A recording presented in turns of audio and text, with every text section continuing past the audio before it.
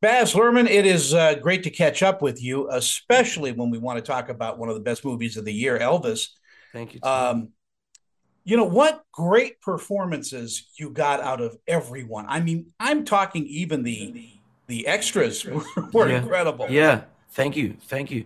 Tony, no one said that, and I want to tell you that when the film almost went away, and we came back, and Tom Hanks, Mhm. so bravely came back and said, I will come back, even though I've been ill. And the world had shut down, and from every, I don't call them extras, I call them support actors. Every support actor in the movie had a character breakdown.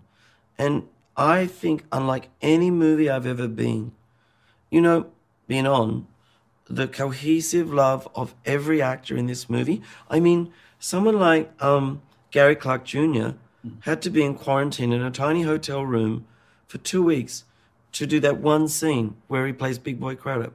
You know, Alton Mason, they had to be in tiny rooms, and they did it, and they gave. And it's made me remind myself that for all of the kind of theatrics I have in my movies, I come from an acting teaching background.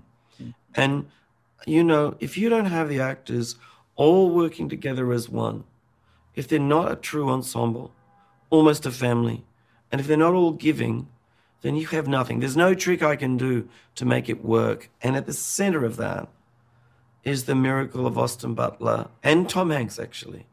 I mean, together, And I'm so grateful and gratified of what all those actors gave, as you said, right down to the last support actor in the tiniest corner of the frame.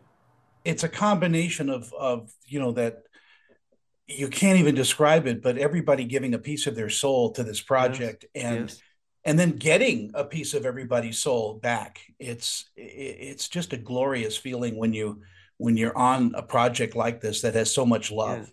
Well, you've got the right word, soul. And I think that if people ask me, what is it that surprised me most about spending all that time I did with the space in Graceland, finding some of Elvis's childhood friends, learning about him, is soul.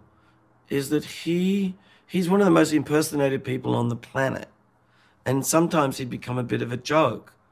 But the real truth is, he was the most soulful and spiritual person because, like, even towards the end of his life, he would be with the sweet inspirations after two shows, after the Colonel sort of, get out one more show, singing gospel till the sun came up, soul.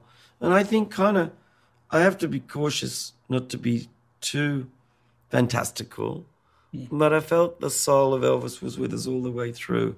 It was sort of a guide, that he was all about bringing people together and touching them in their soul. And I think the achievement of Austin Butler, who never broke character for 2 years, not day or night, who never gave up, who just fought, had to sing, had to dance, and had to not just act, but give this nuanced, complex, internal life performance. Sometimes it's in the silences that Austin has that you feel the deepest part of the performance. Yeah, I El- just think that's true. Elton John once told me that music isn't the notes, it's the spaces between the notes. Yeah. Well, Elton Wood, I know him dearly and well. And when Elton talks about music, he's never wrong. Well, again, such a marvelous film and such a tribute to a Thank you. genius. And Austin and Tom are international treasures, as you are. Thank you, man. I'm so gratified by that.